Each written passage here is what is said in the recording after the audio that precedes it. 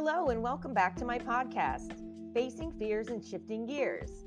This is a podcast about mental health and neurodiversity and how difficult times in our lives often lead us to positive breakthroughs and changes. My name is Leslie Reyes, and I'm the author of the Indie Bragg Award-winning Amazon bestseller, The Zen of Learning to Ride a Motorcycle: How I Faced My Fears, Shifted Gears, and Found Healing from Anxiety, Codependency, and Depression. I've seen mental illness up close, first as the daughter of a schizophrenic mother and later through my own personal mental health struggles. So today I want to talk about my autism diagnosis. How did I get it and why did I need it? Well, first of all, I started to suspect that I was on the spectrum in the summer of 2021. My therapist, who I'd been seeing for about 5 years or so, she had been an autism therapy specialist earlier in her career, and she worked with a lot of autistic kids and had followed up with some of them into adulthood. And so I was seeing this therapist for about 5 years. I started seeing her because I'm a psychiatric nurse and it's just part of my self-care routine. I was also under a lot of stress. I noticed every now and then I would say something to her and she would say, "Oh yeah, I have clients that say that," or she'd say, "Oh yeah, I have clients on the autism spectrum that say things like that." But I never really thought about it. But then while I was writing my book, The Zen of Learning to Ride a Motorcycle, my computer algorithm started offering me videos and articles about women on the autism spectrum, especially on YouTube. I kept getting these TED Talks recommended for you, and it was women with Asperger's syndrome or was women on the autism spectrum. So then I finally watched one and I broke into tears because I related so much to what this woman was saying. It was a TED Talk, and I can't remember the woman's name, but she talked about how anytime she was tested for autism, it would say she was not autistic. Her brother had gotten an autism diagnosis and was getting the support he needed, but she was getting misdiagnosed with borderline personality disorder and put on medication. And I remember one specific thing she was talking about, how in the cafeteria in her high school or grammar school, she couldn't handle all the smells and the noises. So she would be huddling underneath one of the lunch tables with her hands over her ears, and everyone just thought she was crazy. Well, it turns out she was on the spectrum. I watched these videos, and then next time I saw my therapist, I said, I think I might be on the autism spectrum. And she said, "Well, tell me about that. What makes you think that?" A number of times I've talked about how I feel. One of the things that I talked about with her was how I felt like I didn't belong anywhere. And California, I'm born and raised in New Jersey, and California, I feel like at home here. It's one of the few places I just feel like people don't really give a crap if you're weird or different, or the difference between the East Coast and the West Coast, okay, would be like I recently dyed my hair pink. So on the East Coast, people would be like, "Oh, she dyed her hair pink because she's trying to get attention, blah, blah, blah, blah." And on the West Coast, people say, "Oh, that's a nice hair color." They assume I dyed my hair pink out here because I like the color pink, not because I'm trying to draw attention to myself or provoke anybody, which I just think is so weird. I just don't assume that strangers are dyeing their hair or wearing outrageous clothing for my benefit. I just assume people style their hair and dress the way they want to because they want to, but whatever. I digress. So anyway, I told my therapist I thought I was on the spectrum. I told her how one of the things for me, and I'm going to talk about this as a separate subject, is how I have contextual blindness, total social nuance blindness when it comes to the social nuance. When people say read the room, I don't read the room. I don't read that language. I just don't see it. So lots of embarrassing things have happened as a result of that. Lots of unintentionally hurt feelings because I've not been able to read the room. And then there was the meltdowns. I would find that I'm just getting overwhelmed, and it's not like a specific trigger. So if I'm in a place like a shopping mall or a loud, building that's really echoey, and there are multiple people speaking over the loudspeakers, like if you're in a shopping mall and there's the music piping through the hallways, and then every store has got their own channel on. If I'm in a situation like that for too long, or if I'm in a group of people that's like larger than 5 or 6 people and everybody's talking, like I start to get really grumpy. Like I start to feel really irritated.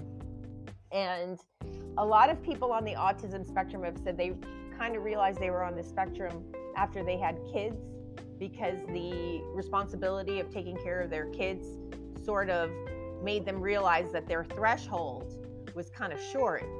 And, they were like, why am I freaking out? Why am I so stressed out? Like, yeah, having kids is stressful, but like, why can I not manage? For me, it was becoming a nurse.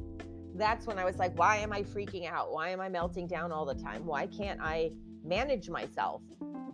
The search for the right therapist to do an official diagnosis began around that time. And I had switched jobs and got laid off. So in America here, our health insurance isn't tied to our employment. I had a different doctor. But finally, on the 18th of January, I was given an official autism level 1 diagnosis, 299.00, autism spectrum disorder level 1 requiring support. So I got an executive functioning coach, and it just gave me the ability to be grounded and just sort of be able to stop and breathe and look for a therapist. So I went online and I just started looking at autism therapists and tried to find a psychotherapist who specialized in adults on the autism spectrum. And the mistake that I'd made in the past was I just went to a psychiatrist, or my doctor I'd say I need a psychiatrist, and my doctor would refer me to one, but it wasn't somebody who specialized in autism for adults in particular. So the first time I went to a psychiatrist to talk about being diagnosed on the spectrum was a doctor who specialized in pediatric psychology and autism. So of course I got misdiagnosed, and he said I wasn't on the autism spectrum, and I was really upset because I know that I am. I knew that I was at this point, and I knew what kind of help I needed, but I just didn't know how to get it. So that's why I say try to find an executive functioning coach first, because it'll just make it easier for you to advocate for yourself. So I did find this therapist in San Jose, and she does assessments, and she also works with a doctor who specializes in adults on the spectrum. And she even, this is a very niche market here, she does couples counseling with people who are on the autism spectrum. And that totally makes sense to me, because we definitely handle relationships differently, especially with the a lot of times being blind to the body language or the unspoken communication. So 65% of our communication is nonverbal. And that means I'm missing up to 65% of what people are trying to communicate to me. I can, see some of it, okay, but it's usually by then it's like somebody's trying to make it so obvious. Like if I'm talking too long and I'm hanging out with somebody and it's getting really late, somebody starts yawning and it's almost like a fake yawn because they've probably been trying to give me some nonverbal social cues a half an hour to an hour earlier that they were getting tired and needed to wrap up the visit. But I don't catch on to it until they actually say, I'm really tired. I think I need to go home now. Or they start yawning in such a way that's so obviously like they're trying to tell me that they're tired. Okay, so before I digress too far, let me just jump into my autism diagnosis report right here for you. So, the purpose of this assessment, and she talks about my history. So, I've been in therapy on and off since I was 18 years old, and I was first diagnosed with depression. And then I was prescribed an antidepressant that I talk about in my book called Effexor, and I had a very bad reaction to it. It made me extremely hyper and manic. So I could see how I could get misdiagnosed with bipolar disorder or borderline personality disorder at that time.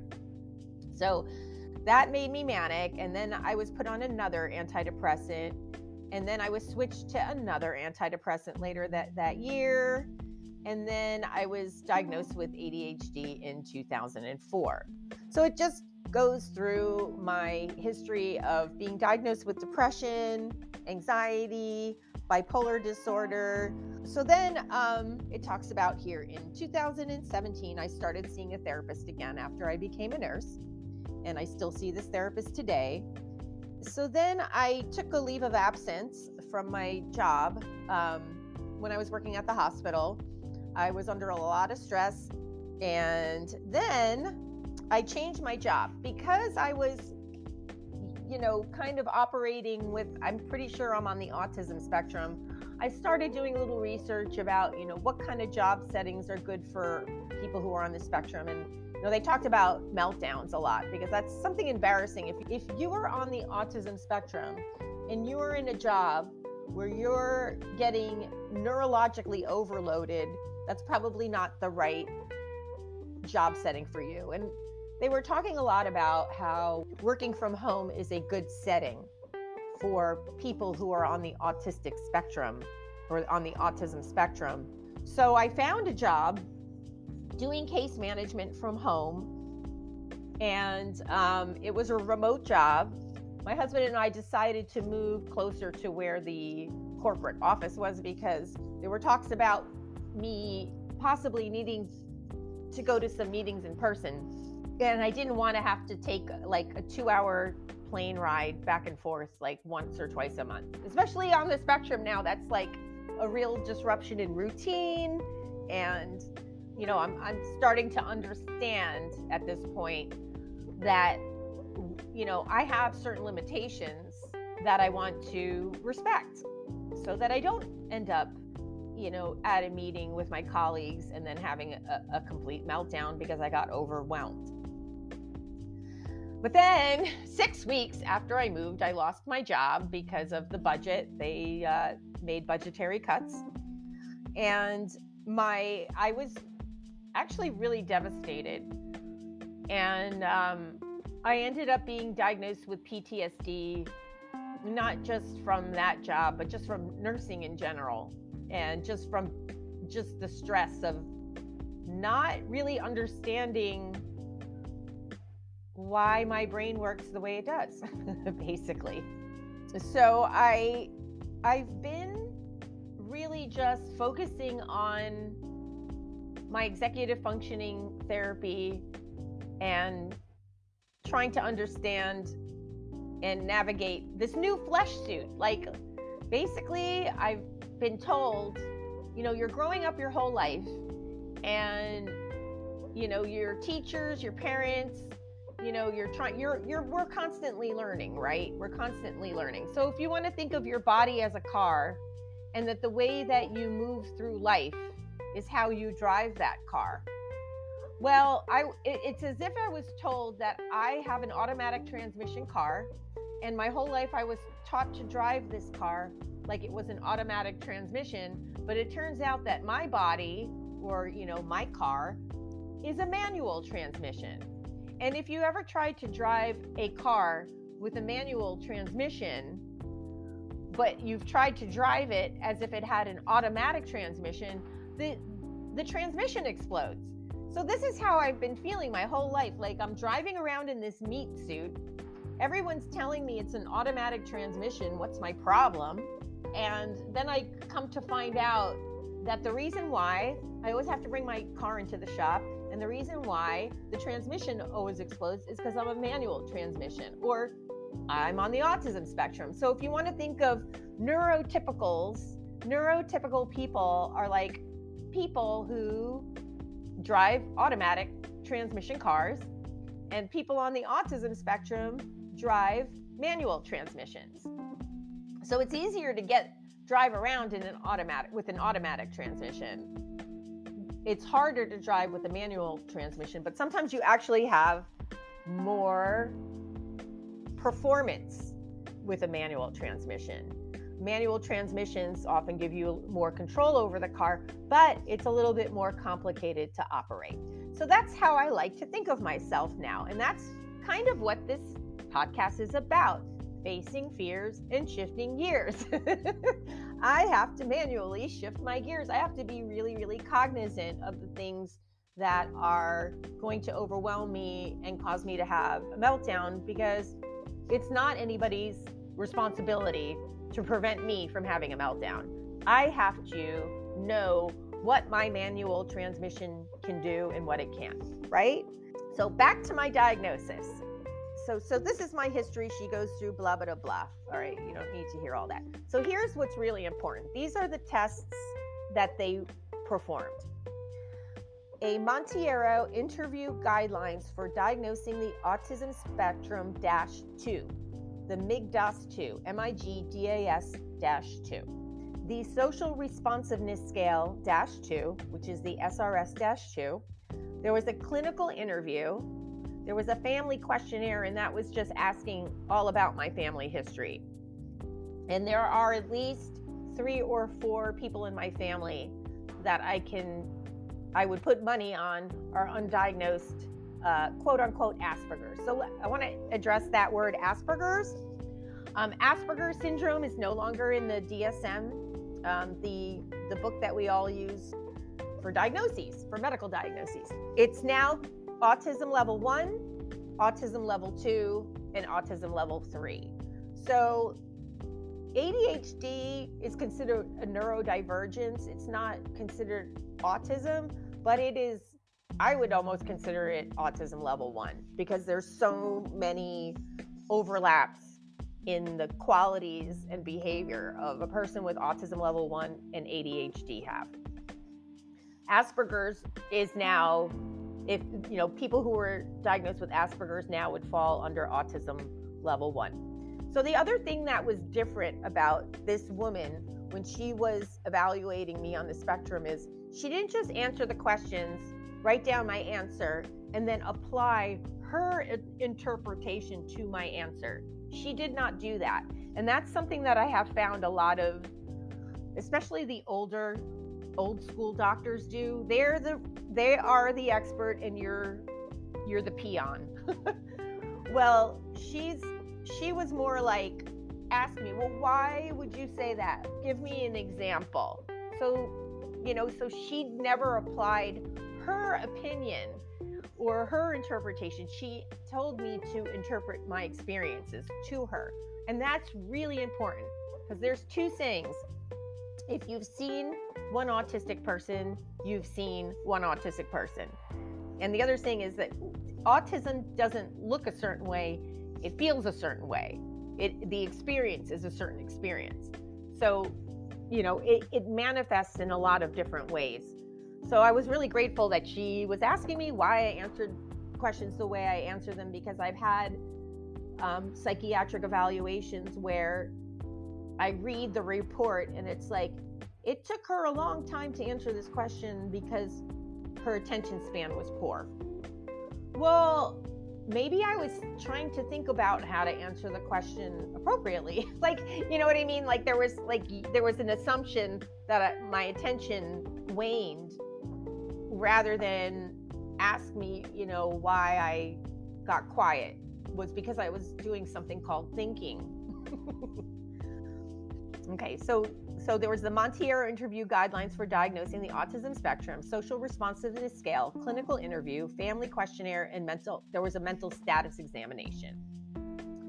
So then she goes through my entire history, And we talk about how I honestly feel like my father has Asperger's syndrome. He's always been a little funny with those social cues, like the way I am. And I've always just assumed that he was aspy, as I called it. And I like people who are aspy. And it makes sense now because I'm one of them.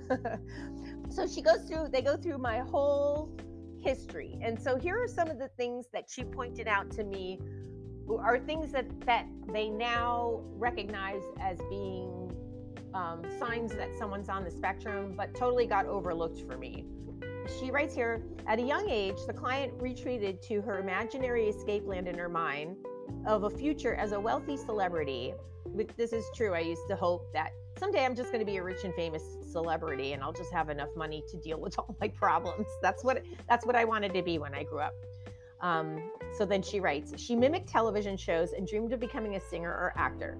She was also prone to panic attacks and becoming anxious because she was afraid of losing the stability of her family and was hyper vigilant to keep her mother safe. That is because when I was 10 years old, my mother tried to commit suicide and I basically stopped her. And then it became a life filled with the 4 F's: flight, fight, fear, fawning. I think I got those right. Please let me know if I didn't. So we talk about those things. So there's the mimicking of the television shows. Like that's all I did when I was a kid, was I mimicked things. I mimicked TV shows, I mimicked singers. Then when I was in junior high, from ages like 12, 13, 14, I still wanted to go trick-or-treating and I still wanted to play Barbie dolls. I didn't understand what the big rush to grow up was, but it kind of was not cool at that point because my girlfriends and everyone people are starting to get interested in each other and wanting to date and things like that. She writes here, she struggled in school because she didn't understand social cues, couldn't remember the rules to play the games. Yes, I did terrible in gym class and nobody wanted me on their team, and was perpetually lost in her fantasy world. In junior high school, she was constantly reprimanded for mimicking others and trying to copy the popular students. She was bullied. So this is true. And then my parents get divorced. I go to Catholic school, which is a nightmare, and college is a nightmare. She writes, she reports having a difficult time keeping friends because she would act weird in social situations or have meltdowns. And this is true. She was treated as if she was not bright and was often told that she had made bad decisions or that she was naive. In addition, she was told she was immature and out of touch with, quote, the real world.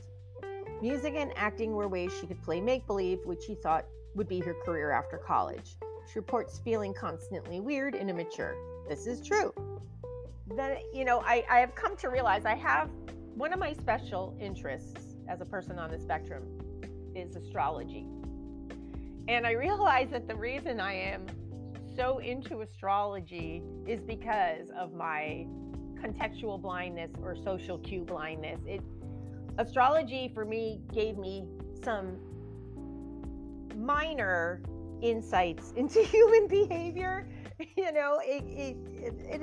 It was just a way for me to try to navigate.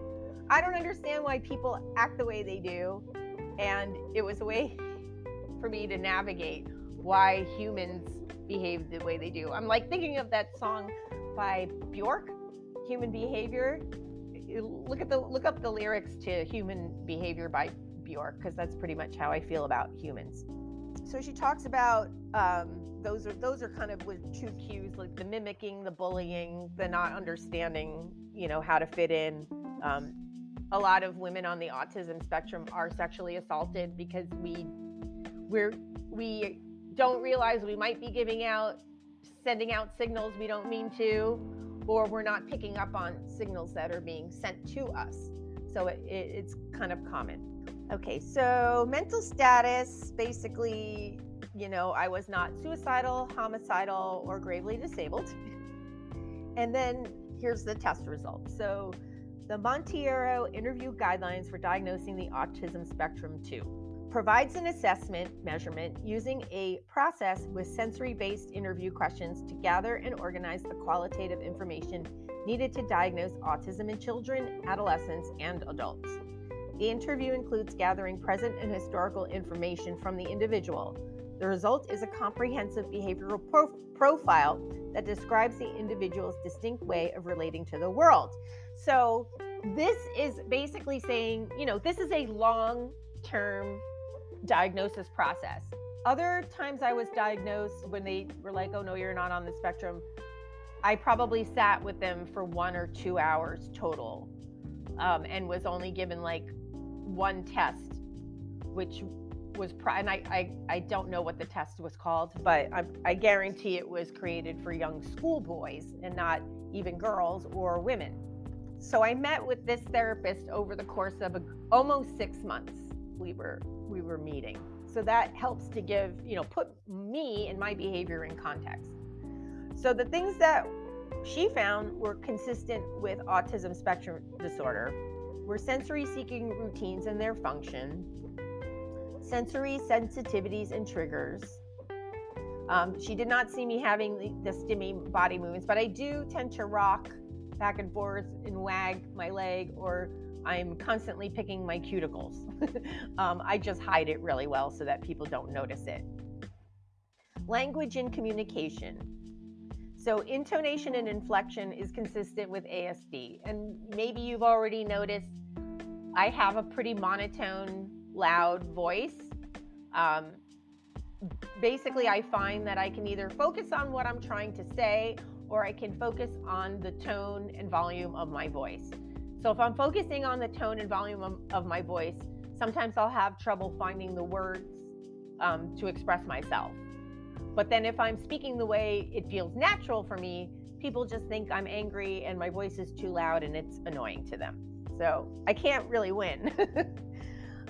Content of preferred topics consistent with ASD. That's true. I love to talk about astrology and motorcycles, and pretty much I am not good at small talk, and it overwhelms me and it bores me and I don't get it. So she was saying she did say I had a good sense of humor when it came to non-literal language, but that might just be because I grew up in New Jersey and everyone's so sarcastic. So I had to be able to understand sarcasm at some level, but a lot of it does go over my head. And a lot of times I don't understand it.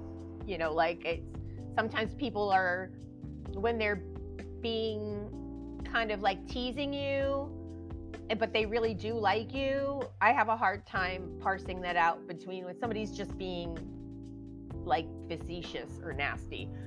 She said my eye contact and gaze was good, but I do find that to be difficult. I'll have to look up or look down to find the words that I'm looking for. Facial expressions and overall quality of emotional responses was consistent with ASD. And I've heard that, like people thinking I'm mad when I'm not, or I might laugh inappropriately during a stressful situation, and it's not because I think it's funny. It's just what my body does. Let's see. My anxiety and agitation level was consistent with ASD. And my triggers were, my reaction to triggers were consistent with ASD. So then on the social responsiveness scale, this is an instrument that measures the presence and severity of social impairment within the autism spectrum and differentiates it from which occurs in other disorders. SRS-2 measures social responsiveness and provides 5 scores: social awareness, social cognition, social communication, social motivation, and restricted interest and repetitive behavior. So if you score 59 and below, it means that you're not consistent with ASD. But a composite score between 60 and 65 is associated with mild to moderate deficits in social interaction. Scores between 66 and 75 are considered to display a moderate deficit in social interaction, and to score greater than 76 is considered severe and strongly associated with a clinical diagnosis of ASD. I scored pretty high on this. It's hard to read these charts, but it looks like I scored 80. Oh, here it is. She says the client's total T-score results were 80, scoring in the severe range. I'm telling you, I know how to talk, and I know how to be engaging, but I can't read the cues. So scoring, I scored in the severe range. Scoring in this range indicates deficiencies in reciprocal social behavior that are clinically significant and lead to severe and enduring interference with everyday social activities. This is very true. Such scores are strongly associated with a clinical diagnosis of an autism spectrum disorder. Okay, and then in the DSM-5 here, there are 7 DSM-5 criteria for autism spectrum disorder separated into 2 domains. A is social communication and interaction, and B is restrictive, repetitive patterns of behavior. To meet the diagnostic criteria for autism spectrum disorder, all 3 criteria from the social communication and interaction domain, and at least 2 criteria from the restricted, repetitive patterns of behavior domain must be met. So I scored 100%. I have deficits in social emotional reciprocity, blah, blah, blah, deficits in nonverbal communicative behaviors, and deficits in relationships. And that in the past was diagnosed as codependency, and I definitely feel that because people on the autism spectrum a lot of times can't read social cues. I mean, there's people who are like, they're like, well, I can't read the cues, I'm just not social, and they're fine being alone. But I wanted to understand people, so I would like analyze relationships to death, friendships, romantic relationships, work relationships. You know, now I'm at this point where like I have a couple friends who I haven't talked to in a little while, and I started to become really paranoid that they just hate me. And normally I would just let it go and just wait, you know, until they interacted with me or until they contacted me. And then if they were acting like everything was fine, then, oh, good, everything's fine. But now, like, knowing that I have misread social cues in the past, very severely misread them, or even have projected the wrong communication. You know, maybe these friends think that I'm mad at them and they're not talking to me. So this is something new I'm going to do today, and I'm just going to reach out and say, hey, you know, ever since I got this diagnosis of being on the autism spectrum, I'm really conscious and aware of the fact that I am really bad with social reciprocity and understanding the nuances of social cues. So I just want to check in, and are we okay? Are you and I okay? That's what I'm going to do. But before my diagnosis, I wouldn't have thought to do that, because I think a lot of people might feel that if you're saying, you know, you didn't understand, you don't know, like they think that you're full of shit, because, you know, if you're on the spectrum, people on the spectrum tend to be really intelligent. So it's kind of hard for other people to reconcile that you didn't pick up on a social cue that's so obvious in our culture to everyone else. How did you not pick it up? But it really is, it is absolutely a blindness. And one of the things that's slowly happening for me is that I'm no longer feeling paranoid about social interactions. Like I would just, you know, I love hanging out with people and I love getting to know new people, but there was always this sort of paranoia I would feel, or this anxiety after hanging out in a large group of people, like wondering if I upset anybody or wondering if I missed something. Or, you know, it's just a horrible feeling of not knowing. So, you know, it's nice to have the diagnosis and to be able to say, hey, you know, since I was diagnosed on the spectrum and have discovered that this is one of the areas where I struggle, I'm just going to come right out and ask. So then there's here on the differential diagnosis. As part of the assessment process, a differential diagnosis considered conditions with similar symptoms. Histrionic personality disorder and borderline personality disorder have been ruled out in this process.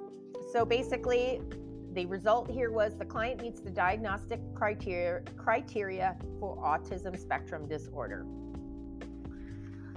All right, so that is my autism diagnosis and how it came about. So I just wanted to say that your brain and your body are unique, and your So let me know what you think. Do you suspect that you are on the autism spectrum? And have you taken any steps to get an official diagnosis? What kind of steps have you taken to manage it? I'd love to hear about what you think in the comments below. Thank you again for joining me. This has been Leslie Reyes. I'm the author of The Zen of Learning to Ride a Motorcycle, which is a mental health memoir about how my motorcycle became the guru that I needed to help me manage and heal from anxiety, codependency, and depression. If you're interested, the link to buy the book is in the description. And please let me know what you think, and I'd love to hear your comments. Thank you so much again for joining me, and I look forward to talking again with you soon.